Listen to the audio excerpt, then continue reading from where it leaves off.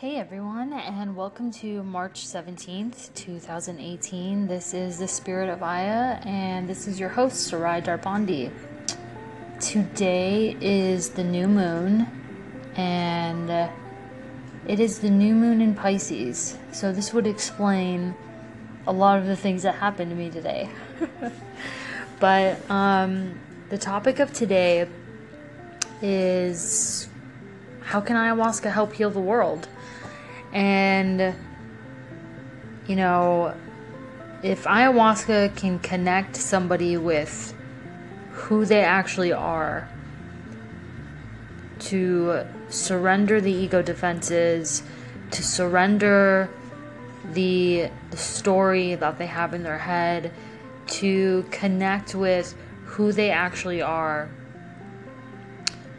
it can really change somebody's life. And if we can change one life at a time, you pretty much change the world, right? So when we connect with who we actually are, our hearts open, we realize how passionate we are, we realize what an illusion all of this is. And it's not to not play the game anymore, right? Because life is one fat game, right? It's not to not participate anymore, but it's just to realize who you actually are. Because then you can start moving from that compass rather than an external compass. You know, getting connected with what you need, what you want, what you're here to do in this life. And then once you feel connected to that, I mean, it's really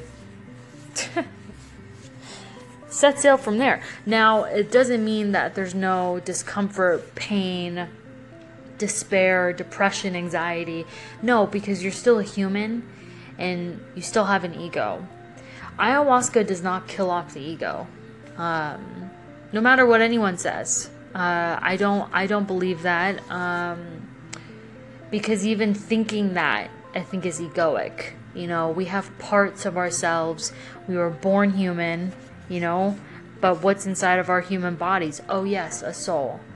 So it's the dark and the light, the yin and the yang, learning how to coincide and celebrate both, and not to suppress either one of them. And so many of us go through this life without ever discovering or even wondering about this soul part of ourselves, or this light source inside of us. Perhaps we quietly have glimmers of it, but we don't have anything to associate it with, and we don't know how to expand upon it. And that is really why spirituality was created, to remind us, to remind our ego to step outside of our belief system that's so ingrained, right? To truly remember who we are and what we are here to do. You know, each of us have like this mission inside, and it's expressed in any which way we want it to. You know, some here are to love themselves. Some here feel like they're here to serve themselves and serve others. Some here are to raise the vibration of the universe, to help others ascend. Some are here to, you know, basically help with this whole awakening process that's happening at a rapid rate. And it's so confusing. So thank God there's people out there that are really helping other people genuinely, authentically navigate the process, because I tell you, if you do it alone, you might go a little crazy. And so ayahuasca helps in this process. It is a facilitator of helping somebody connect to their true selves, because it really allows somebody to experience ego death, and seeing how all of that is not even, you know, it's not even remotely close to who somebody is. You know, when we are able to experience ego death, we finally feel that oneness with ourselves.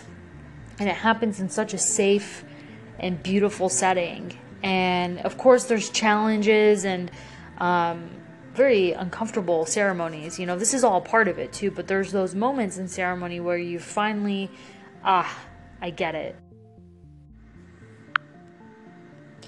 I was just listening to Victor Odo, who's a guy I follow on YouTube, and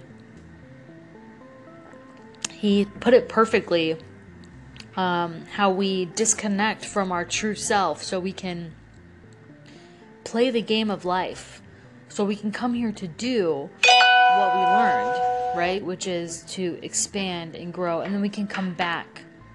So our soul can be looked at as a landing point. Like, it is our truest internal compass. And there will be times in our life where we're so fucking discombobulated, like just so unbelievably disconnected. But it all is for a purpose, right? Because we come back wiser and stronger, and we get more clarity on who we are, understanding none of this actually matters, and I'm talking about like the material stuff, right? That truly doesn't matter. It matters, but only to an extent. What is the highest value and commitment of this life is your personal growth. So you need to do whatever it takes to preserve that, because no one else will do that for you. No one else will set the boundaries. No one else will just say no. And that is a journey in itself, learning how to do those things.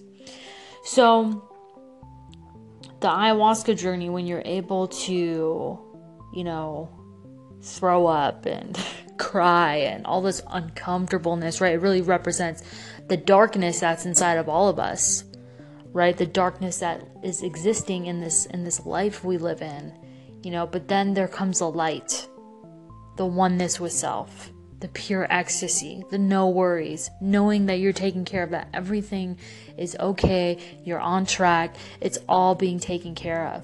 Surrendering to the journey and let go of your playbook that's in your hand. And that is probably the most difficult thing to do. That is actually something I'm coming out of. And my ego was just completely running the show. And I was able to, in this new moon, the Pisces and, new moon in Pisces, I'm a Pisces, able to just completely lift the veil and realize, all right, I surrender. There's an orchestra being played and I'm not the director. I don't fucking want to be. I'm done, I'm a co-creator, but I am not the creator. And I am okay with that. And I have been going through this thing since the beginning of the year where I'm just shedding old belief systems, old habits, old fight responses, family of origin, toxic ties that are so ingrained inside of all of us. We all have something that makes us like a little like, right? And it takes time though. It takes so much time to just peel back the onion.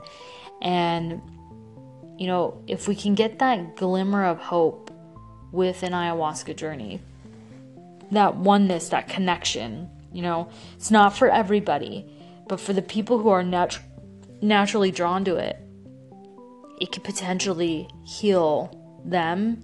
And when we heal ourselves, we can pass that healing on to other people, and it just multiplies over and over again. Generations are changed. Kids, get a different chance. They have different mentors and caregivers and people to look up to and all these sorts of things. And I am so thankful for March. I have a new sense of grace and peace, and knowing that, everything is really going to be okay, and I am not in control, and I am putting that down, and I'm putting it down happily. So thank you guys so much. I will see you back here tomorrow, March 18th, 2018.